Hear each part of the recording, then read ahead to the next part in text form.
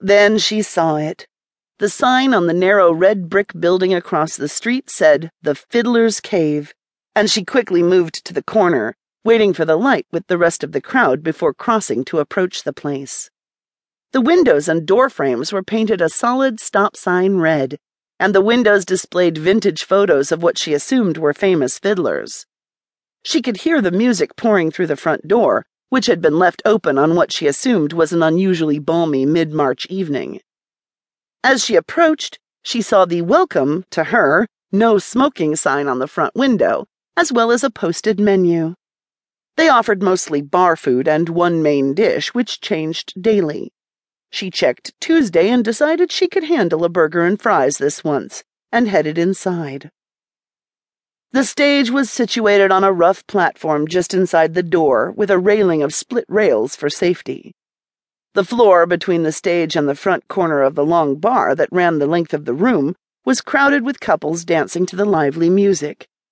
Meg made her way around the dancing crowd and saw the room was 3 or 4 times longer than it was wide.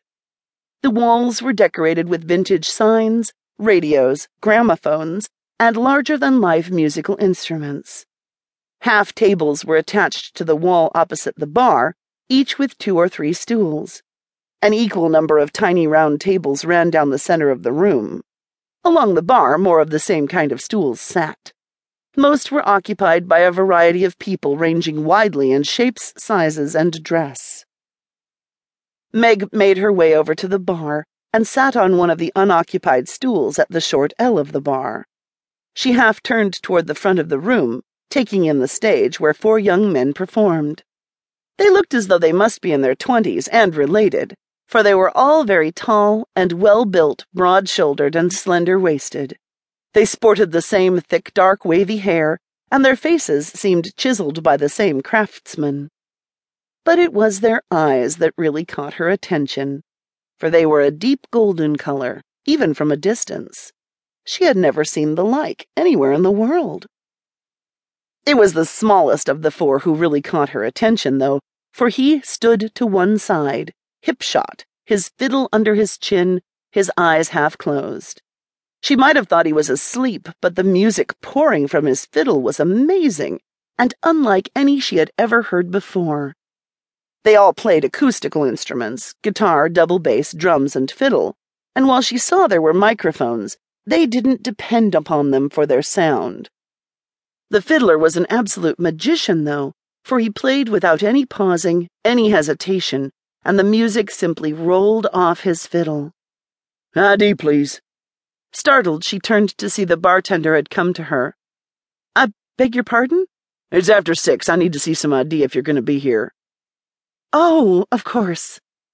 Meg relaxed instantly and reached for her wallet, handing him the new laminated ID card she had recently obtained. She didn't have a driver's license. She'd never needed to learn to drive, but she had photo identification from the New York DMV. It was newly purchased, after recently learning that while her father had changed her name publicly, he had never done so legally. Part of her escape plan had been to go back to using her real name, and once she'd found her birth certificate, thanks to a rather unorthodox search of her father's home office, she had been able to get the ID, for which she had paid cash. The man eyed it closely, with an attention she hoped was due to the card being from out of state, rather than newly minted. There was nothing wrong with it, though, and it passed muster. "Welcome to Nashville, Miss Baker," the man said, handing back her card. "What can I get for you?" "A glass of whatever you have on draft would be fine," she said. Meg rarely drank beer, but she needed to order something if she was going to stay here. She found her eyes returning to the fiddler.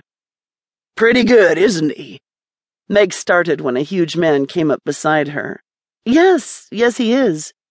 "You play?" he asked, nodding toward her violin case. She snorted softly. "Not like that."